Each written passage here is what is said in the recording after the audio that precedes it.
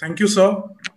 First of all, I think all of us are really glad to have Ramakrishnan sir here with us to speak on this, topic, reflections on contemporary intellectual discourses of Islam and modernity. Uh, when I looked at the title of today's discussion, it reminded me of me attending, his classes on intellectual thought, Arab intellectual thought, and Arab intellectual tradition when I was doing my MPhil. Even though I had completed the coursework earlier, I had attended. I did not. I couldn't attend all of his classes, but I attended some of his classes, and I really enjoyed that. And most of the students who have taken his courses in JNU will and in other places also will you know tell you that the kind of depth with which he is knowledgeable about the subject. And to this audience, to be very fair, there is no he doesn't really need any introduction, but just to in terms of the larger audience, uh, Professor Ramakrishnan and Ramki sir, as we most of his students fondly call him, he has been teaching for over 3 decades, and he had earlier taught at the Mahatma Gandhi University in Kottayam in Kerala in India, and then he has also, was a professor. He was a professor at the Center for West Asian Studies in Jamia Millia Islamia before he joined JNU, and I think it's now over a decade that he has been teaching in JNU, and one of his very popular courses is on intellectual Arab tradition. Without further ado, I would now request Sir to take over, and we look forward to your talk, sir. Over to you, sir. Thank you, Mudassir. Dr. Kumaraswamy, Professor Girijesh Pant, Joseph Kachichian, and many other friends and colleagues here. I'm extremely happy to share some thoughts with you on a very broad topic on contemporary discourses on Islam and modernity, which is a huge debate over fairly long period of time. Starting from the early 19th century, you have that debate in place. The whole question of reason and revelation in Islam, the aspect of faith and the significance of the text, and in this case, the Holy Book. It's very a terrain in which we may doubt how to apply reason in matters of faith. And this question has been there for a long period of time. The whole tradition of Egyptian modernity, you have students and intellectuals going to France, for example, the whole An-Nahdha happening in the 19th century. You have writings from Raphael Takhtawi on the Imam's experiences in Paris. There is this question at that point of time, the linkages between Islam and Western modernity. Then you had a movement per se from Afghani onwards, Abdo in Rashid Rida and others, on what's called Islamic modernism. So Islam and modernity being placed together rather than as two separate identities. So So that Islamic modernist tradition also is significant, Abdu's contribution in particular. In the 20th century, particularly in the second half, we had the Iranian Revolution, which brought more interest in this topic of Islam and modernity, but in particular Islam in the West, which was also a question during colonial times, during the 19th century also. What Michel Foucault, reporting on the Iranian Revolution, called what was seen in the streets of Iran was religion's play as the spirit of the spiritless world. He was excited about it, and was contrasting that with French Revolution, the secular moment. But what you were seeing in Iran was the religious moment, that kind of religious, not only religious frenzy from people, but religion as an informing idea in modern revolutions. That was the time again when Edward Said's book Orientalism came up, and the whole debate on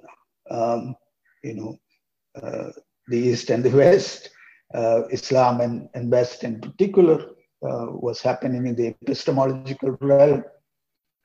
Then you had the 9/11 events, again, these questions coming up in a big manner.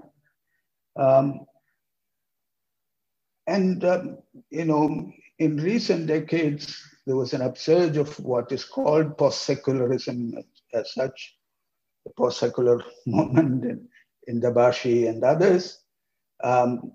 Also in the Western world, earlier, hardcore secular thinkers like Charles Taylor and others, shifting to political theology. You had this moment of accommodating religion in one's own thought. Now, going back to Christian religious thought in Europe, Islamic thought in the Arab Muslim world, and also in Iran in a considerable manner. So this is the overall context in which we have to talk something about the Islam modernity debate. And most of, Aziz Al-Asma's famous work was Islams and Modernities in plural, where one is not talking about a particular Islam and a particular modernity, diverse aspects of both these elements. What we find in the intellectual work of the West Asian and North African region is the messing up of things. Tradition and modernity is sometimes working in such a way that whether this is aspects of modernity or is this an aspect of tradition, there will be lots of confusion in that. So sometimes tradition as modernity, or some other times modernity as tradition. So I was talking about the tradition of Islamic modernism and so on. So what is tradition and what's modernity? That mixing up of things is a very interesting aspect, and I just will be concentrating on some of those elements in this talk. In the Arab debates, in the intellectual debates, in intellectual discourses, the ideas of Turas and Tajdeed are brought in to denote in a broader manner tradition and modernity, but they are also used by Arab intellectuals to denote heritage and renewal. So Turas as heritage and Tajdeed as renewal or modernity in that sense of renewal. But what is interesting is the term Turath and the term Tajdeed. Tajdeed not as a kind of transcending Turath or something that replaces Turath, but Tajdeed as the root of Tajdeed, for example, is from the term yujaddidu, in one of those hadiths that we could see where there is a mujaddid, a renewer coming in every 100 years or so. So the term for modernity or for renewal is from the tradition itself, from hadith.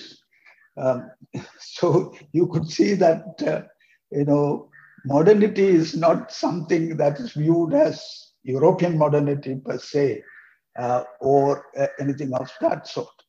What Muhammad Abid al-Jabri, the famous Moroccan thinker, talk about our modernity. For him, that's the Arab Islamic modernity. That particular aspect where there is some sense of either continuity of a tradition or reworking of a tradition in order that they mean something today. That aspect is always stressed in the very idea of tajdeed. So that aspect of jadid, that more newer element is what informs most of the intellectuals that we are concerned with. The other main thing is the application of human reason, the whole notion of ijtihad, where you interpret the text by utilizing reason. And reason, is a fundamental kind of idea in modernity, whether it's European or otherwise. The application of reason is very important. Whether it's the tradition of Al-Farabi in the 10th century, or Farabi himself was working on Plato and Aristotle, so that Aristotelian rationality on the other side, you have that tradition of stressing on rationality as an important intellectual endeavor in the Islamic tradition. You have in the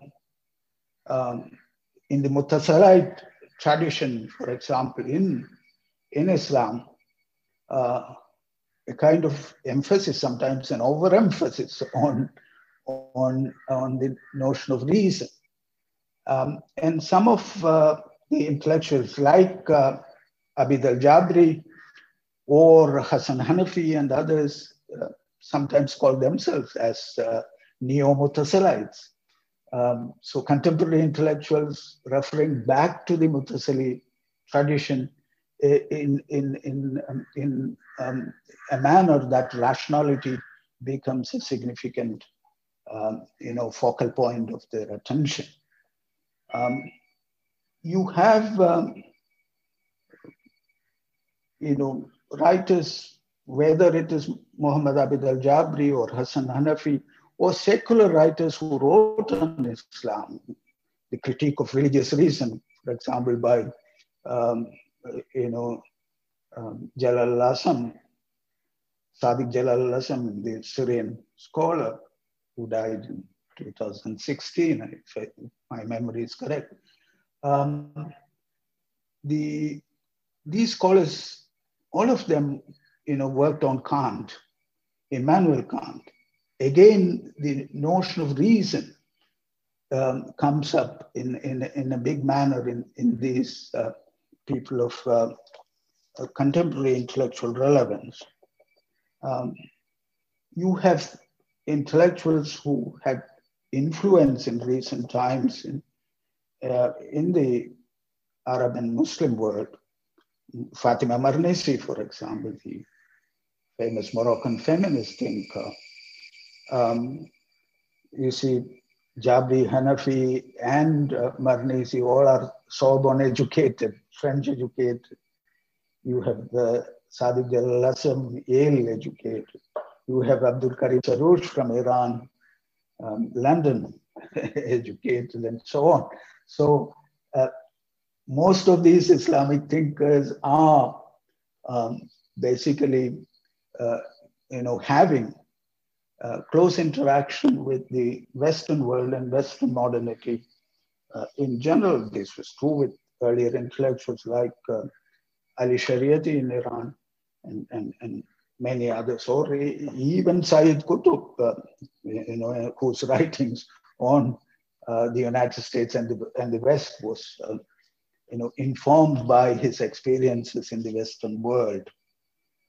So what is interesting is, on the one hand, you had application of rationality for development of a discourse, which is intellectually enriching and which is open-ended, in the sense that that renewal is a continuing process rather than a closure.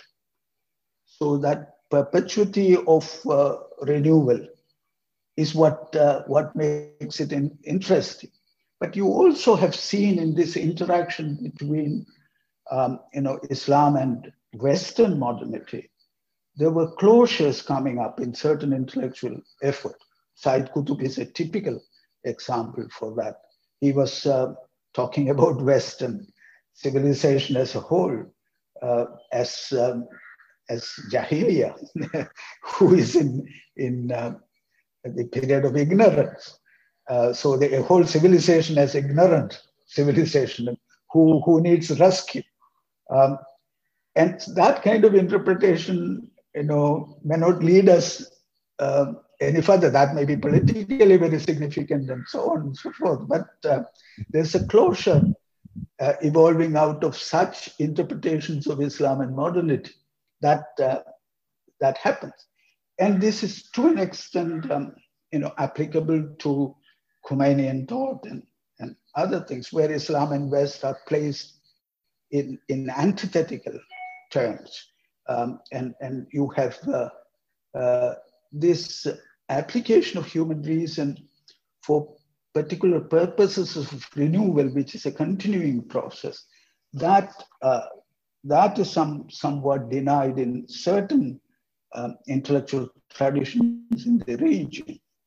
But what interests us more is that freshness that application of reason brings up as far as religious ideas are concerned. I've just talked about, say, four main areas in very brief terms, so that we can conclude this as early as possible, and we have discussion, and most of the time can be taken up for discussion.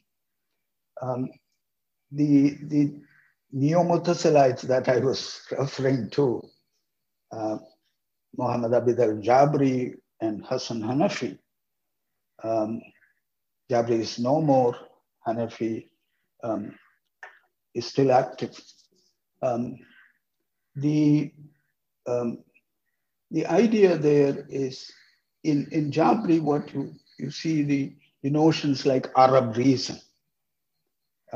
When we hear such terms, Arab reason, culturally specific, religiously informed notion of reason, of rationality, most people may immediately consider that as a kind of essentialist argument in most sense.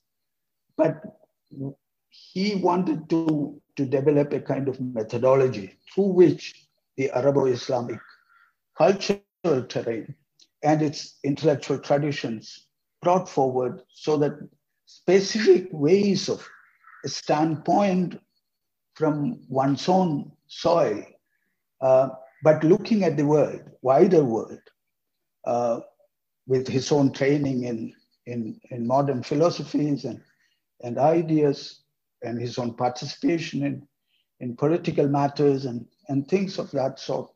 So a notion of Arab reason that is, asserted in such a manner that from an Arabo-Islamic background, you could see the world, you could interact with the world, and rationality helps in the process of connecting with the world, with the Western world, Western modernity, but in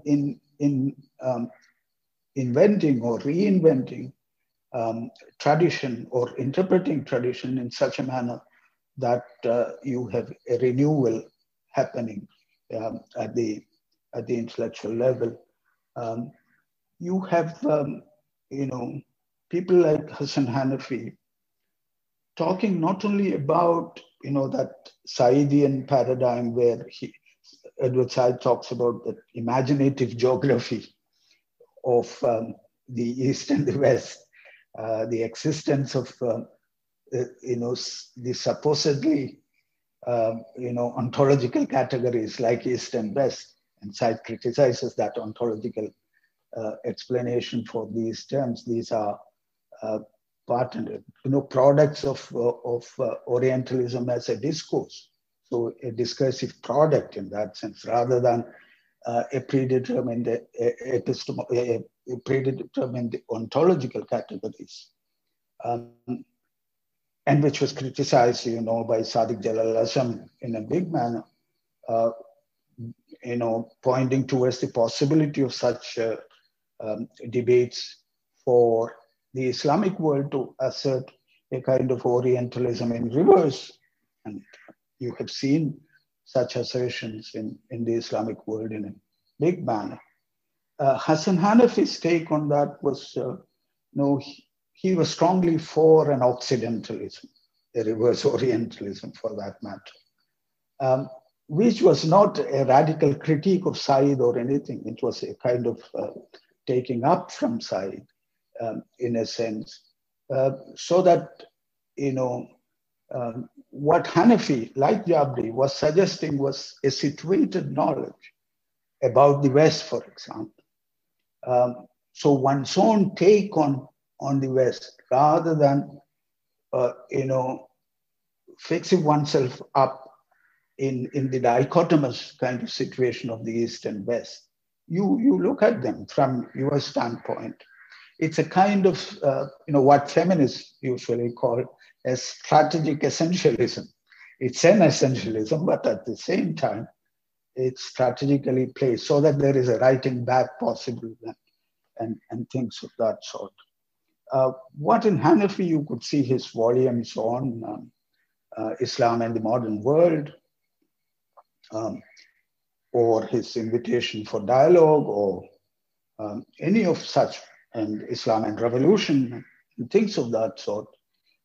Those kinds of works point towards a situation where you have, on the one hand, different disciplines, as a philosopher, sometimes that shifting to a sociological interpretation, a social scientific interpretation, to political interpretations, the notion of Islamic left, a kind of Islamic theology, which in the Iranian case was there in Ali Shariati, for that matter.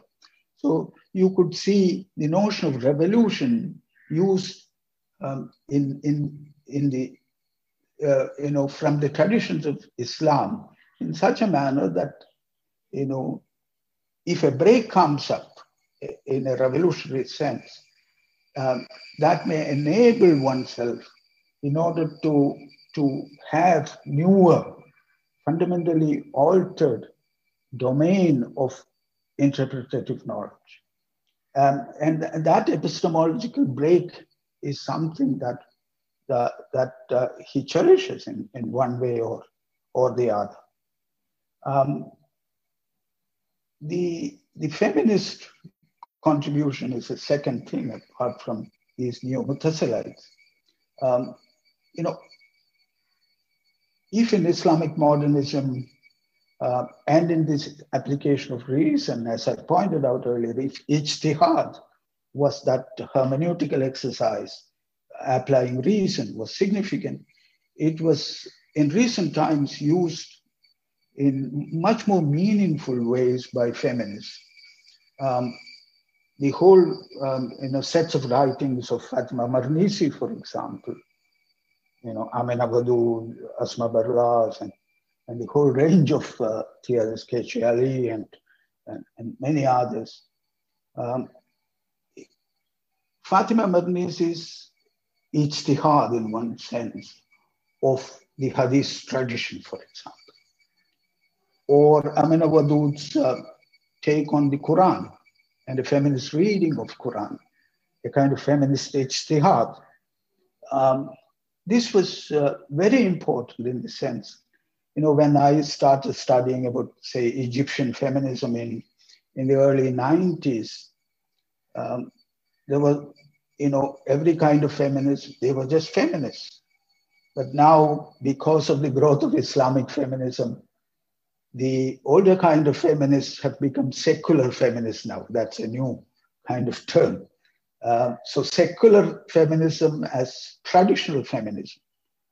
In the Egyptian case, for example, Khuda Sharawi and others, Egyptian Feminist Union, in the 1920s,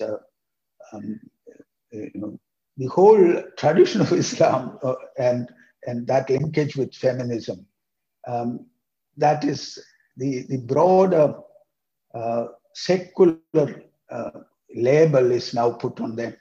And the new interpretations are Islamic feminists. So Islam as the most modern in the temporal sense of the term in that feminist tradition. So tradition in feminism as secular and the new kinds of feminism as Islamic. So interesting kind of thing. And the interpretation, using rationality, interpreting whether the Quran or the Hadith, sets of Hadith, even, critically examining the very selection of Hadith and that tradition. So you could see feminists evolving an epistemological ground based on their own beliefs and cultures on which they can act locally in their particular societies and wage movements and so on and so forth. So this is a second element. A third element is the Shi'i examples, the Iranian case in particular, where you had, Jalal Ahmed writing on, like Occidentalism, writing on Garb Sadaki, the Westoxication or West-struckness or Occidentosis, whatever it is called. And you had thinkers in the 70s, like Ali Shariati, again, French educated, applying more or less a Marxist method, even though there's criticism of Marxism in Shariati, but you could see, in the idea of class society and classless society, the Paul of Abel and the Paul of Cain, that you could see classless and class societies and things of that sort. And Islamic left again, or Islamic liberation theology, as it was called, was significant. And some people attached to such ideas, not everyone, but some of them were mentioned as Islamic Marxists during that period, which is a term you can't hear anymore. But that was also there at that point of time. The interesting debate is between, in a sense, it's not a debate among themselves. They had enough debate, but between Ali Shariati and the contemporary intellectual Abdul Karim Saroush, where Saroush take on Shariati was that people like Shariati, intellectuals like Shariati, made Islam too obese, put up lots of weight, actually, because for everything, from politics to daily lives to whatnot, Islam is brought in as an important tool for not only for analysis, but also as an important resource for any kind of interpretation, for that matter. And Abdul Karim Sarosh, as an Islamic intellectual in the Shi'i tradition, is interested more in the otherworldly sense of Islam, not this worldly sense. Liberation theology is the this worldly sense of religion, of Islam. The otherworldly sense is important for Sarosh because, you invoke religious ideas. You call God, for example, if you are a believer, seek an intervention in your matter when you are in big crisis, moral crisis, for example, or big loss. A society calls for religious principles when a society is in huge crisis.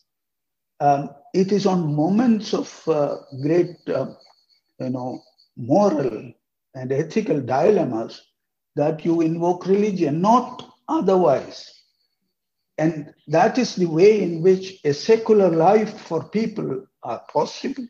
At the same time, a belief, in the sense of that otherworldliness of religion, that is also possible. And these kinds of, Sarosh's whole idea of making Islam lean, making it to do some exercises so that it becomes lean. Its application on every single matter, what to eat, to all kinds of things, that can be minimal, and the application of religious principles for very significant matters alone. So you can see in contemporary intellectual debates, what you see is this mixing up, as I've mentioned earlier, of tradition, modernity, where the demarcation is not very easily possible. So in a way, there are culturally specific ideas of Occidentalism or our modernity, as Jabri mentions it, and so on and so forth. But Islam for them is, since it has that universalist character, so one need not necessarily be talking about that cultural specificity, even though that's a standpoint, that's from where you speak. But universalist notions within the religion is what makes you to connect to other people. So it's not a closure by any means. That renewal is always possible. And this kind of thinking is also against the notions of, Islam and modernity ideas, which brings about closures, as I've mentioned with examples earlier.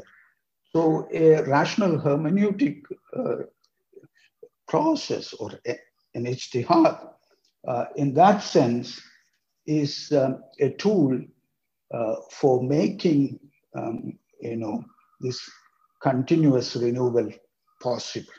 I'll stop there and I'll be very happy to take up some questions and hear your comments. Over to Mudassir. Yeah, thanks a lot, sir. I think that was certainly a exhilarating, talk. It kind of, goes inside and makes you think in a different way, certainly. And I think you have raised a lot of curiosity among all the, among the whole of audience, especially with relation to the, the idea of the dichotomy between, or how to kind of bridge the gap between, the discourses on rationality, reasoning, and then faith. I think that is something which is very important, especially given the kind of discourses and debate. Also, in terms of radical kind of debates, also which comes within the Islamic tradition. And I'll not take a lot of time. I can see a lot of people who would be curious to ask questions. I can see Gulshan ma'am is here. Ma'am, would you like to ask a question or react to the discussion which sir has really kind of raised right now? Mudassir, I could join your webinar very late, so I have missed half his talk, but I enjoyed the rest of what I could get. And Ramakrishnan, so nice to see you after a long time, and do come back to us. How long are you going to stay on? Thanks a lot, ma'am. Thank you, Professor Dietl. That certainly reflects the sentiment of all of us, all the students and your colleagues. I also saw Pant sir was here. Sir, would you like to ask a question or any of your comments? I think we have lost connection. Lost connection to Pant sir. Professor Kishishian, would you like to come in here to maybe react to the points? Well, yes, thank you very much. This was a wonderful talk. And if it were titled Christianity and Modernity and Reflections on the Discourses, I would have taken us back to the Renaissance period, knowing full well that Islam, unfortunately, still has not gone through its Renaissance period. The question that I have for you is, what is preventing, in your view, the rise, not just of renewal, which we see periodically, and all of these renewal proponents are quickly sidelined, if not assassinated, like happened with Mr. Fouda in Egypt a couple of years ago. If in fact we put that aside, what is preventing the rise of genuine conversation within the Muslim world about the value of modernization? Is there an inherent reason that is preventing believers to actually embark on this fundamental quest? How do we go about it, Mudassir? You'll take a few comments together, or you can, I think, respond, sir, and then we can. Okay.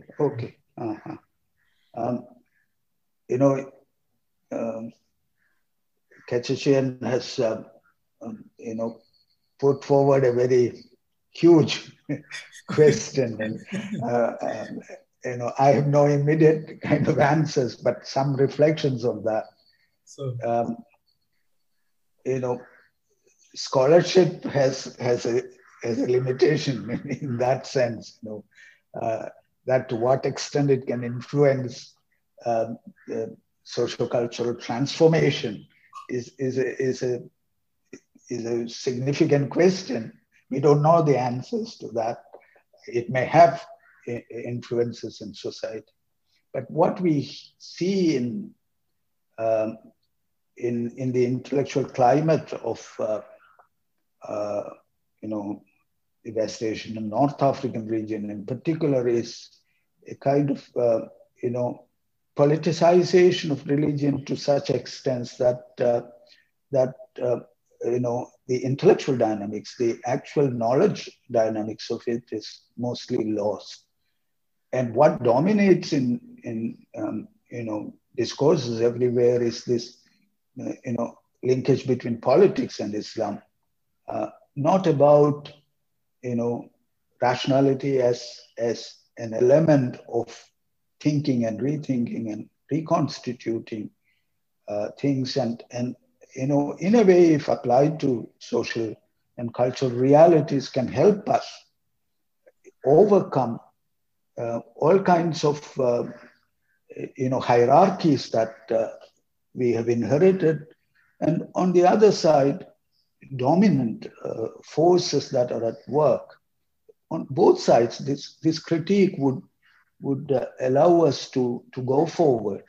So somewhere that those voices are still not the dominant voices, even though we academics take some interest in that and reflect upon it.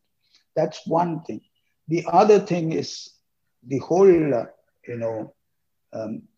the way in which modernity is applied and modernization as a process, a socioeconomic process or a political process, the whole debates on, when we say Islam and modernity, those debates on democracy, on human rights, and things of that sort come up very often. But looking back, what are the problems with our societies? This is the question where, after the 67 war, Sadiq Jalal Hasan was criticized a lot for writing that book, Self-Criticism After Defeat, because he was not placing all his blames on Israel alone, but on the Arab world itself.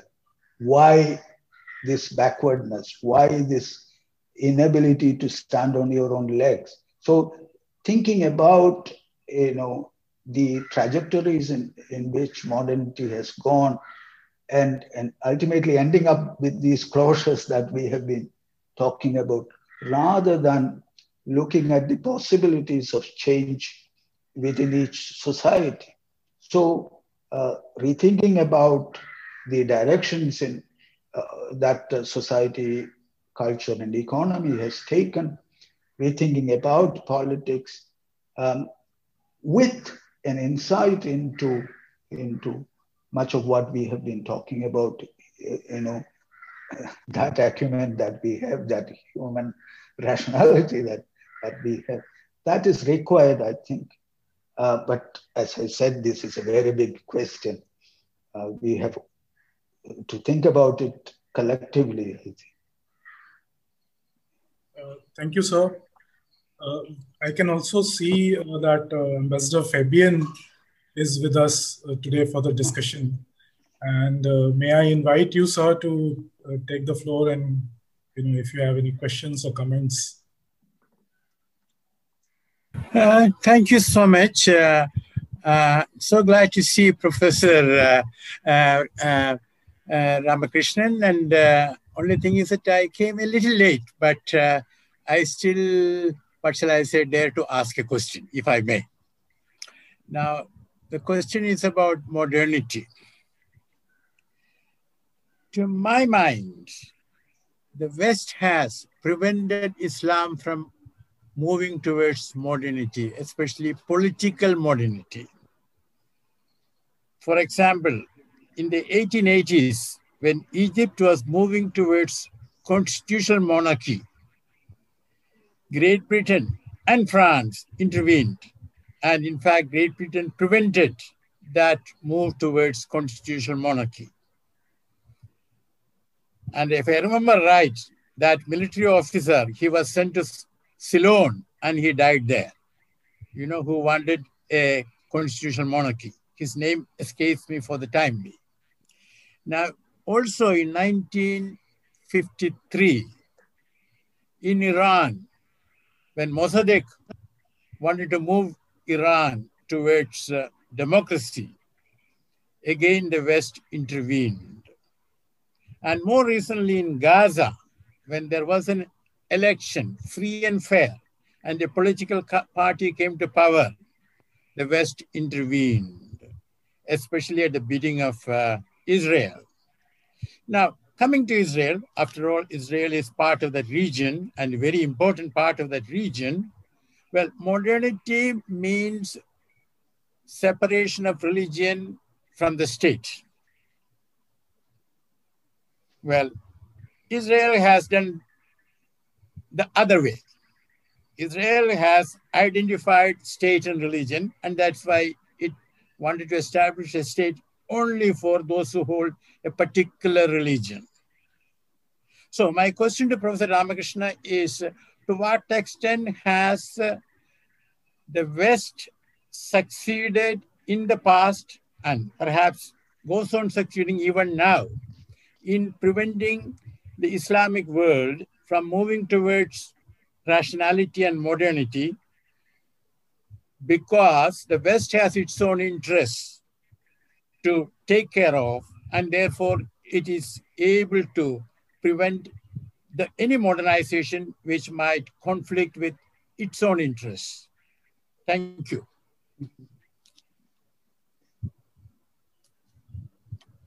Thank you, Ambassador Fabian. That again is huge. One has to go into the history of Western interventions. But since my talk was limited to the knowledge dimension of it, the intellectual dimension of it, you're absolutely right when you say that, colonial, hegemonic kind of modernity coming from the West affected people's lives in the region in a big manner. Sometimes these notions, the othering of Islam, for example, that also could make the Muslims not only simply the other of that discourse, but also somebody who can, that civilization mission can happen, or if you refuse to be civilized, then it's the end of your existence. That kind of interventions happened, decimating the very existence of diverse belief systems, etc. That colonial modernity is at one level, and the reflections of that at different points of time is what Ambassador Fabian was referring to. So the intellectual contributions from the West which assisted colonial enterprises, which developed notions about the other, that had practical implications of decimating cultures, etc. We know the history of colonialism and things of that sort. And in a way, the West could not come out of these othering processes in a big manner. That still persists as an important notion, and which comes up. And in our particular countries or in the Islamic world, in general, there were people, what Said called the Orientalized Oriental, one who molds oneself along in the mirror image of these kinds of hegemonic notions, so that they perpetuate in particular societies.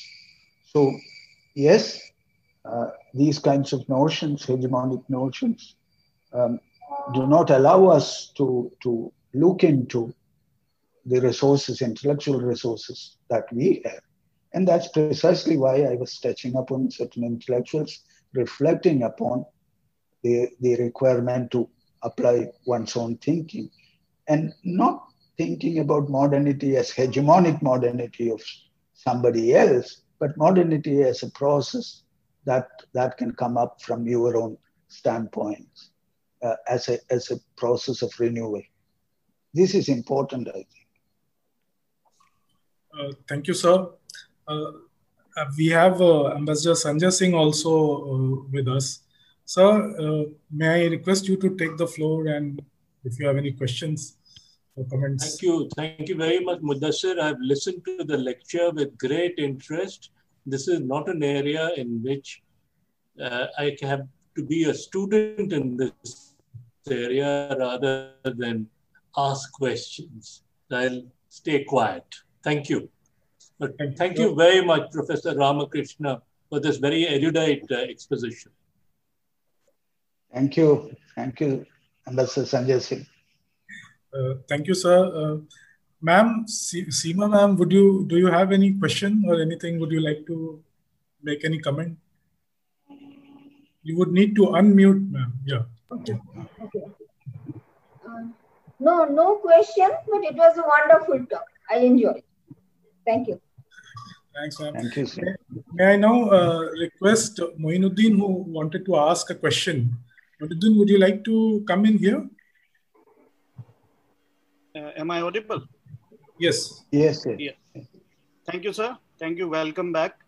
My question, I was just a lot of things that you've said, you've taught us in the class. But my question is on the current happening. See, sir, Marxism came under extreme criticism after the, Syrian crisis. During the Syrian crisis, I would say, a lot of Marxist thinkers were, said to be supporting the Assad regime and all. So I'm just wondering, what is the future of, Marxism in the intellectual dynamics in West Asia in the near future? Yeah. Thank you, Moinuddin, for that. Again, that's big, depending upon which country we are talking about. You've been, you are referring to Syria. But one of the Syrian intellectuals that I mentioned, who is no more, Sadiq Jalal al-Hasan, he is a Marxist, as you know. But he was part of that 100 intellectual initiative in order for, political reforms in Syria could happen.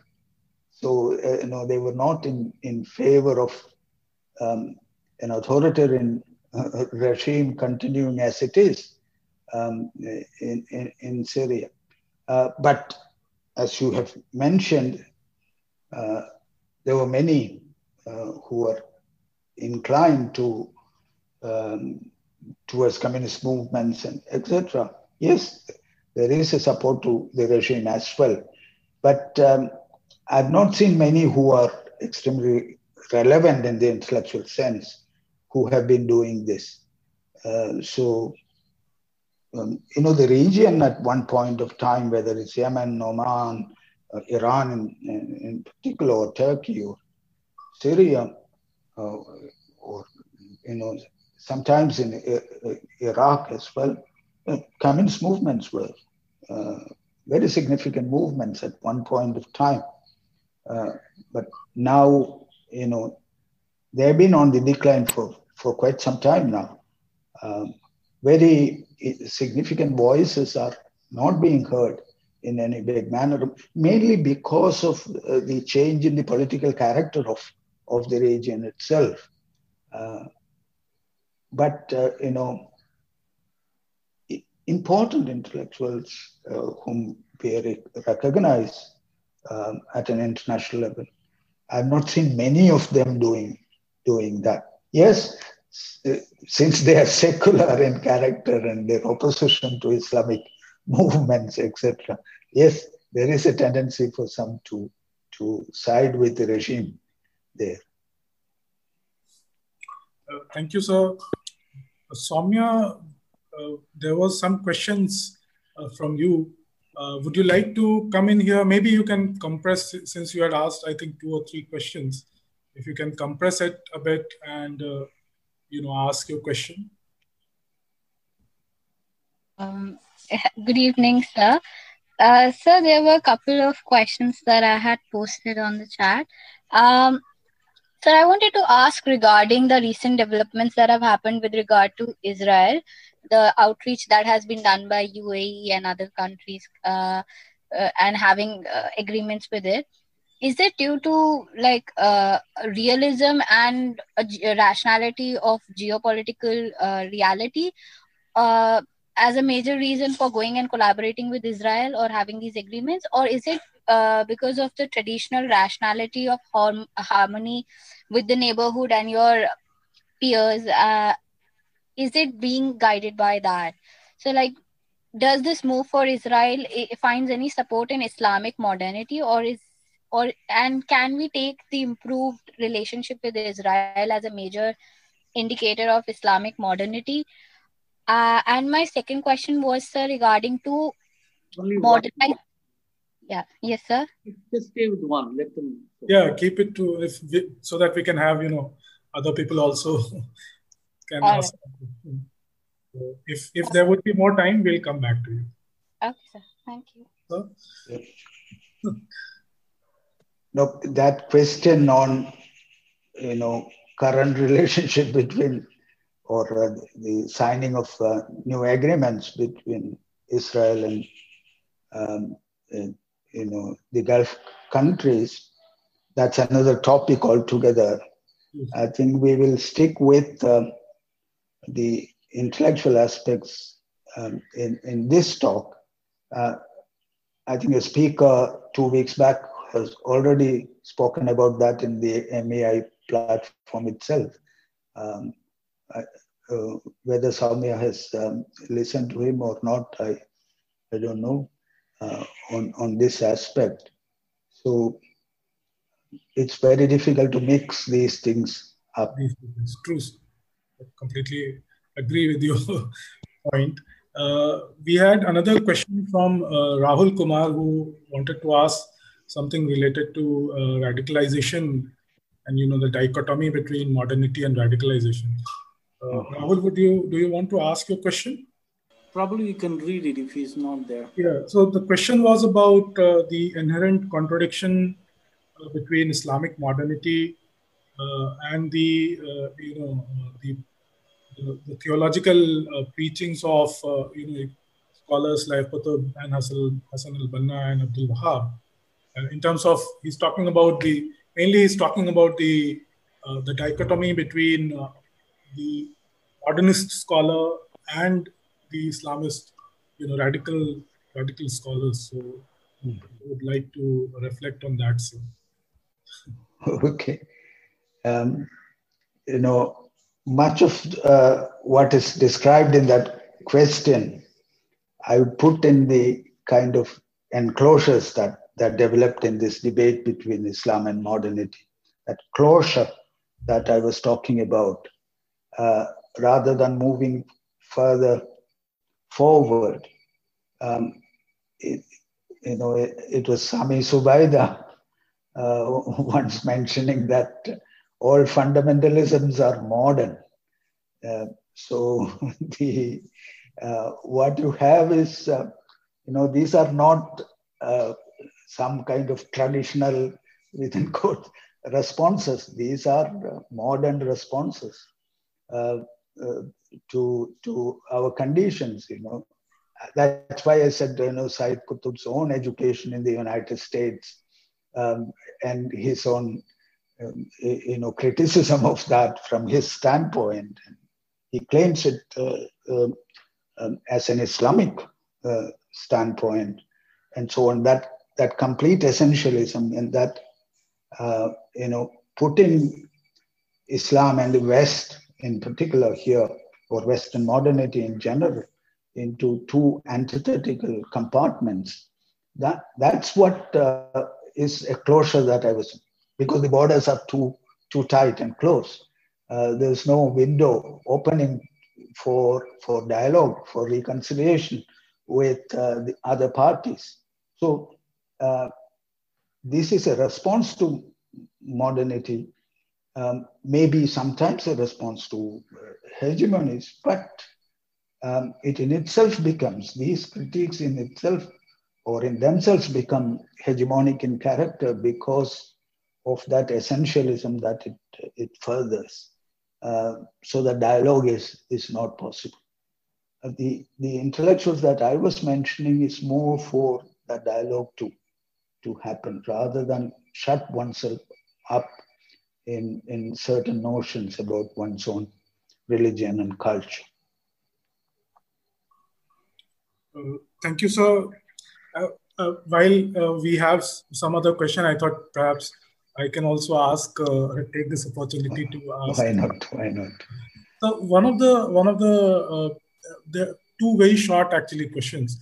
One of the things which quite often is raised in the debate is about the status of minorities, in Muslim societies, and many of these intellectual tradition also have kind of brought these issues of the treatment of minorities.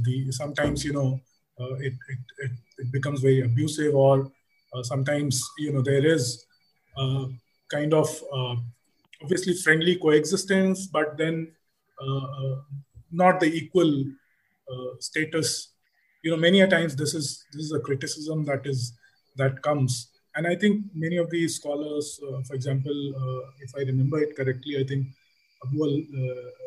Khalid Abu al-Fadl also has, touched upon these issues, a Kuwaiti scholar. So if you would like to react to that. And very quickly, sir, just to add, many a times we also see that in Muslim societies, scholars who sometimes do not adhere to the established norms. I mean, even those scholars who are we understand as Islamic modernist scholar, or those who kind of cross to the rejectionist kind of, for example, scholars like feminists like Ayan Hirsi Ali, or for example Taslima Nasreen. They are kind of they face a lot of criticism from the society and sometimes even threats. So I thought maybe these two quick questions, if I can add. The first one, once more, the crux of it, I just lost it. It was on minorities, this issue of okay. minorities. Yeah. Most of the scholars I was, dealing with and I'm concerned with, have this notion. That's why I said Islam's or modernity is in plural. That diversity is very, very significant.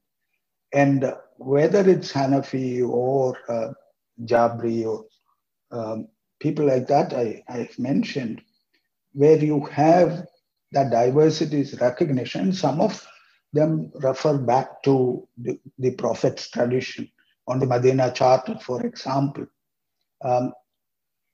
Somewhere you can have that sense of incorporation of not only people of the book in that sense of the Abrahamic tradition, but also, even animists, tribals of various kinds. So there are resources that can be mobilized for addressing the minority question in the Islamic tradition. But how do you do that? One way of doing that was in Turkey in the Tanzimat period and so on. There are the Ottoman model, for that matter. There are many things available. Whether this is translated into policies by states, that's another matter altogether. Most of the time, these do not have that kind of, even though, the Islamic Republic of Iran has reservations in the parliament for the Zoroastrians, the Jews and the Christians. But generally, what you see is these things are not translated into policy. The other thing about certain feminists describing Islam in particular manners, I'm sympathetic to their state of affairs. Taslima's problems with the Bangladeshi society and regimes intermittently and so on. What some of them are talking about, sometimes, you could see that the sensitivity towards people of the religion is sometimes lost. That may be coming up due to their terrible situation in which they are placed.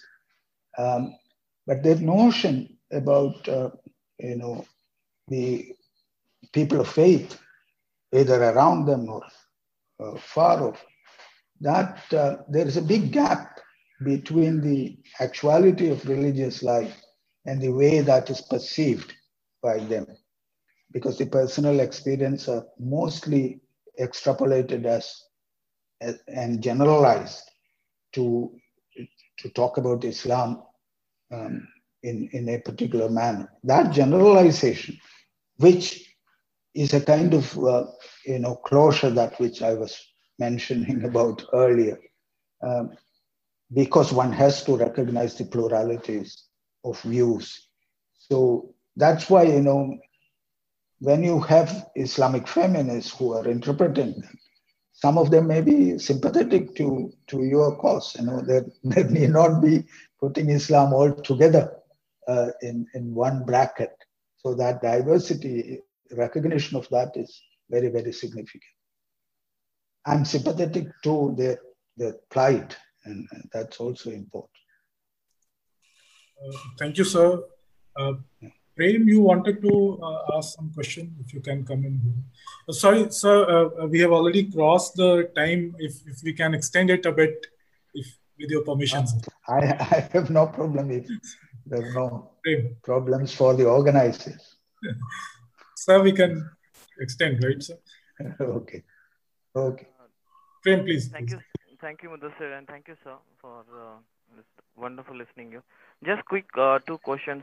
One is that whenever there is a debate about Islam and modernity, there is so much kind of a domination about the Arab world in that sense. And in the intellectual traditions, we have somehow missed that South Asian, which is somehow there have been like Madodi, for that matter, Sir Syed Ahmed and all these people. Though there is a debate in Pan-Islamism about these intellectuals, but still we see there is kind of an apathy from the Western also response to that, how the Islamic modernist is responding to the Western imagination of Islam, or that matter, the dichotomy. That is one. And the second is that, sir, do we see that kind of an intellectual fatigue in terms of that with the change of the shift in the nature of the politics, the rise of the social media for that matter, the changing shift in every sense of the life itself, and that the core importance about the speaking truth to power by any intellectuals somehow does not give too much importance or garnered a lot of support from the masses in general with the rise of the public sphere. Would you like to respond to two questions? Thank you. Okay. I think on intellectuals from South Asia, for that matter, I don't find marginalization in the discourses on modernity, for example. When you discuss ijtihad and other things, Sir Syed Ahmad Khan is always there in those discussions on modernity, on the questions of that. I was mentioning about Hassan Hanafi. He himself has written a biography of Iqbal. For that matter, there is interaction between South Asian ideas and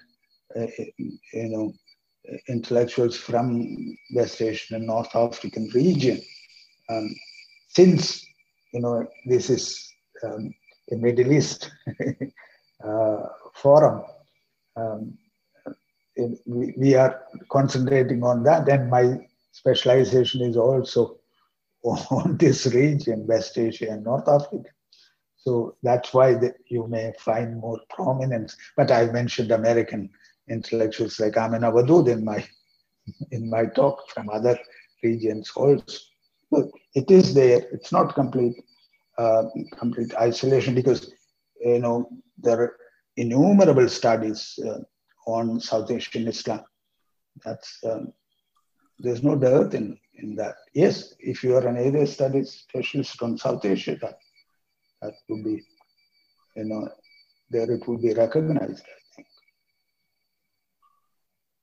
Thank you, sir. Saad, you wanted to ask something? Hi, Ramki. Thank you for this opportunity. I was just wondering, throughout the entire reflection and ideas about a question of reason and tradition, and most importantly, revelation. So in most of these cases, I normally find that the idea with positivism is very much at the center.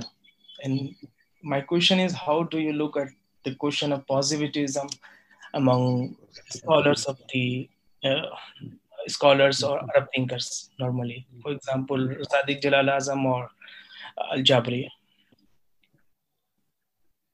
Al-Jabri places it as, the belief in in science. So science and modernity, and that application of reason in not only in the instrumentalist sense of that, but also in a more philosophical sense as well. But, the way he distinguishes between, say, Sufism and scientific thought in Islam. Sufism, he's not rejecting Sufism, but saying that that's a personal trait. You can be attracted to Sufism, or you can be a Sufi, and so on and so forth. But scientific thinking is something different. And that is where methodological issues, so positivism in that sense of asserting rationality of science is available in the thought of Jabri in particular, no doubt about it. But, sometimes we do not mean this as positivism in many other cases where, you have in the Popperian sense or in other sense. I'm not going into that, but in Jabri, yes, it is there. Ahmed, you wanted to ask something? Ahmed Tashri? Yeah, thank you, sir, for providing a very insightful lecture. Actually, my question is more regarding these intellectual traditions or scholars. How much popularity or popularity they have in their masses? Because for any intellectual tradition or thought to be successful, it is more related, either it is the public support or the political support. So in this case, because of what we see in the report, that either there are dictatorships or there are the monarchies. So what happens that in this case, whenever any intellectual traditions appear, most of the time it has been tried to be discredited by the established, we can say that the religious ulama kind of things. So my question is, how much these traditions are actually these scholars, what is their basis? I mean, from where they are coming, and what kind of their base is there? Have a more popular support, or they have they are a thinker, but they are not that much into the public pulse. So that is my question. Actually, I think I would like to put in that way that in this Arab world, basically what happens that whenever any new scholar and any thought appears, it is first discredited by the regime or by the established religious ulamas. So that is what I wanted to know, if they have any kind of, from what basis they are coming. Either they are coming from traditional school of thought and then they have changed, or they have independent, but they have some kind of popular support. Thank you. Thank you. Yeah, I agree with you that there is suppression of intellectual activity in several countries of the region that we have been discussing. That's true, but intellectual, when I refer to Al-Farabi or an Ibn Khaldun, they are historical figures. They do not mean anything for the public in general at any point of time. But for the intellectual circles, they are ever relevant. We look back, we discuss about them.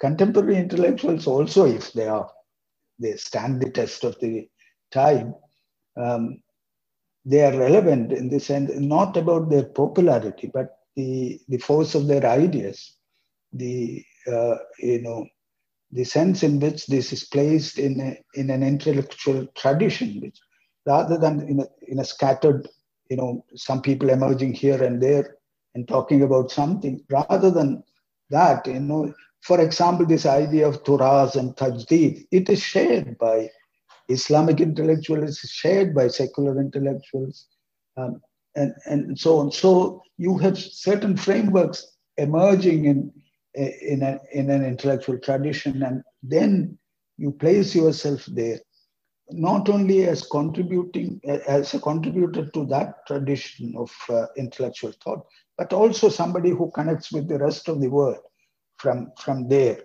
In that sense, there is meaning to our discussion in the academic circles about these things. The popularity sometimes, for example, Hassan Hanafi, it's not his works that makes him very unpopular in the public sense. You know, there's fatwas against him. That I've gone to his house in Cairo, spent a whole Sunday with him a few years back. There was death threat to him, actually. But still, you know, nobody is around. You know, I could just go in without any problem.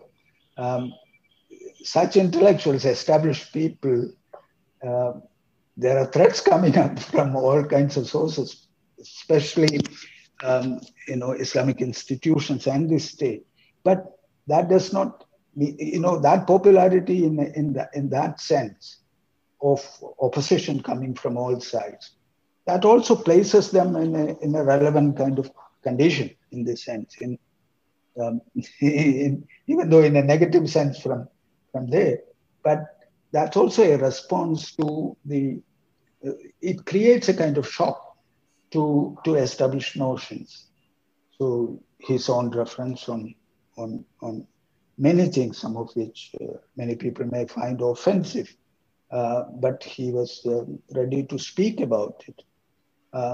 So mostly intellectuals become famous only when such attacks come up. Otherwise, they are part and parcel of the usual academic circles. You know, in our circles, we can discuss about them. But those ideas, you know, I always tell students most of the time, ideas once produced have their own life. You know, we do not have any control. It's better not to have any control on them. They may germinate in some other manner, in some other context.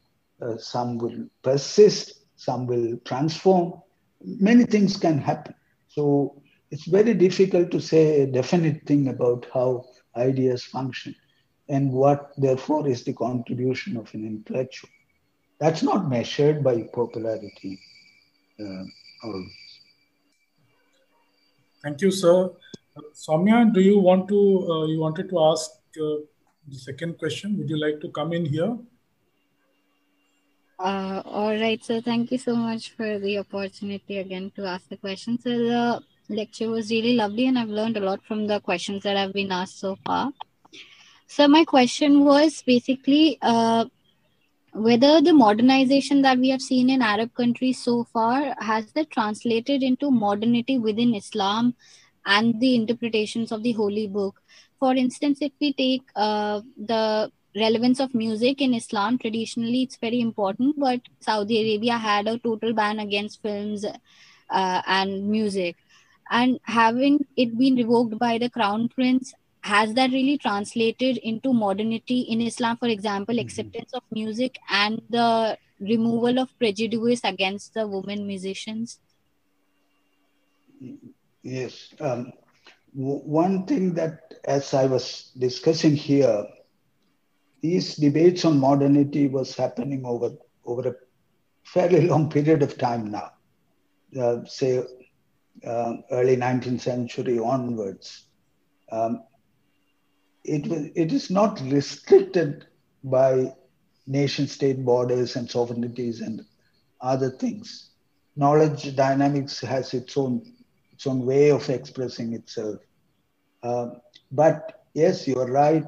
Particular national context creates, lots of impediments, for example, for translating ideas into action, or that context determining the very status of the intellectual and so on and so forth.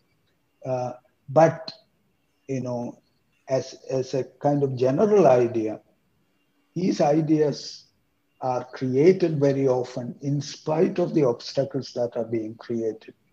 And there is an audience for that. That audience is a limited, academic or intellectual audience, but it is there. All ideas are not translated into action.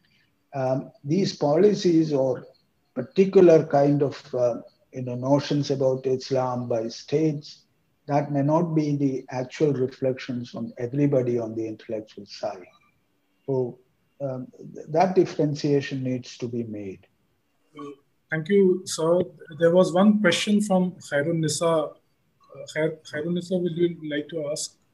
Hello, everyone. Hello, sir. Thanks for the lecture.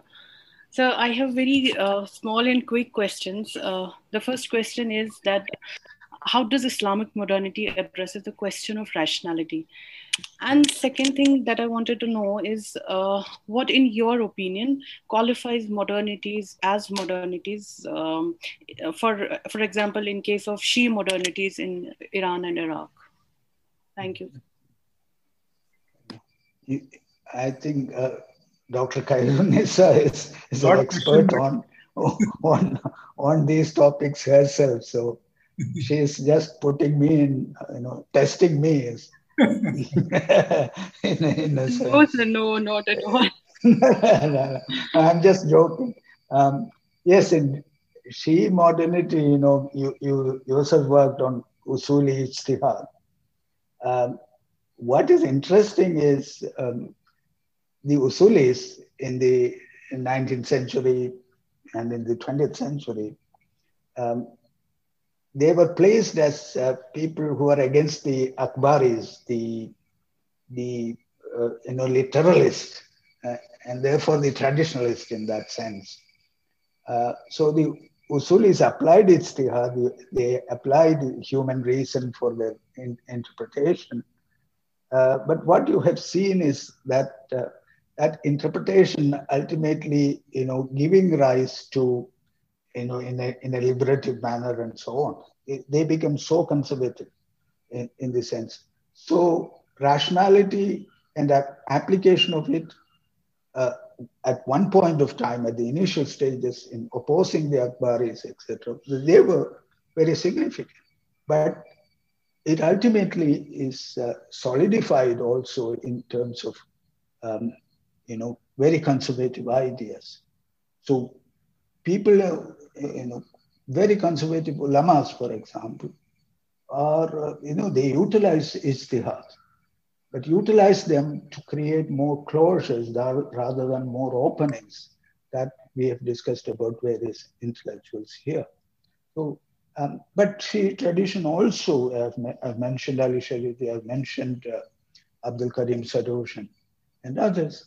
They've also opened up the vistas for revolutionary ideas on the one hand, or that whole exercise of leaning is making that minimalist statements about Islam in Sadh's case and so on. So application of rationality is done by different people in different sense. One set of direction went into your own work, for example, that Vilayat Faqih idea and so on. So clergy ruling the country, the jurists own rule. But same interpretations of or same techniques of interpretations in the Shia tradition created ayatollahs who do not want this kind of clergy rule.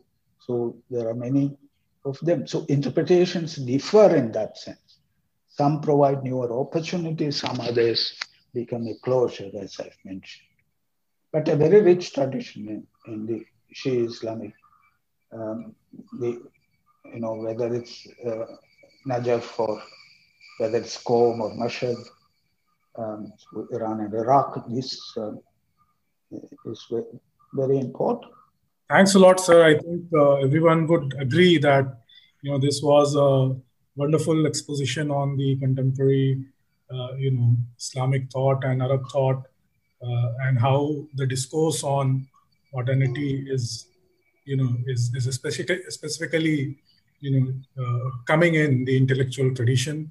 Thanks a lot for taking time, sir, and joining us. I would now request Sir to take over and say the final word.